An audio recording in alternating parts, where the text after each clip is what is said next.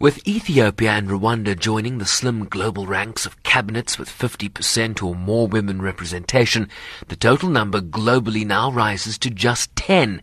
The others, France, Sweden and Spain in Europe, Costa Rica, Colombia and Nicaragua in South America, and Canada. Very encouraged, very excited. It helps to boost our campaign for Planet 50/50 before 2030.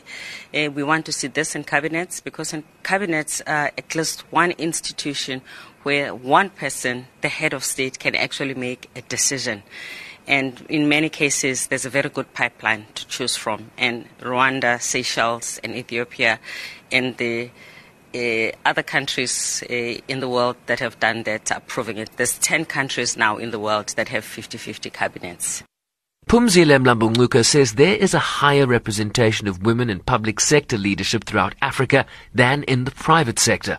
But even so, the averages remain low. Certainly there's higher representation of women in the public sector, but not high enough even in Africa to call it a big success story yet. Africa, for instance, the leadership in parliament is on average 23%, which is just above or just about around the global average.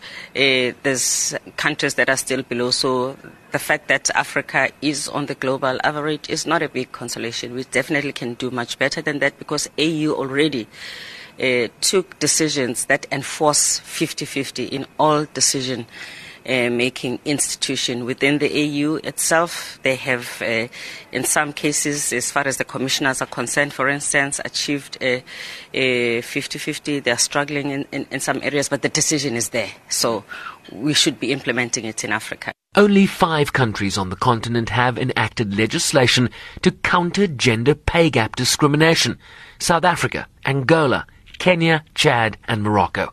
And despite this slow progress, Mlambo Ngcuka believes the demands on women who lead continues to be greater than their male counterparts. If these women don't succeed, they get unfair and very harsh scrutiny.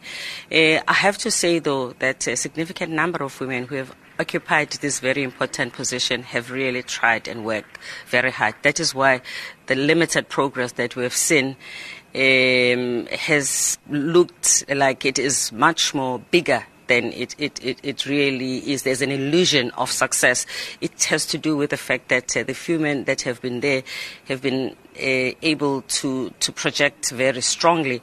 One woman trying to do the job of 5 men has seemed like she's 5 women. And it shouldn't be like that. We need to be able to have both men and women of equal numbers without putting extraordinary pressure on women leaders. Urging greater political will and a greater public angst when women's leadership does not adequately reflect a country's or company's demographic. If you think of the countries that have been able to take the step, the 3 in Africa, those presidents must have clearly thought about what statement they wanted to make. And when I look at the lineup of the women who are in this position, they're really strong and solid. And they're occupying significant position in those cabinets. It's defense, it's trade, it's health, it's foreign affairs. So they're not pushovers, and many of them come with accolades into the job. A luta continua, or the struggle continues. What remains unclear is whether victory for women, particularly in Africa, is certain. I'm Sherwin Bryce-Pease in New York.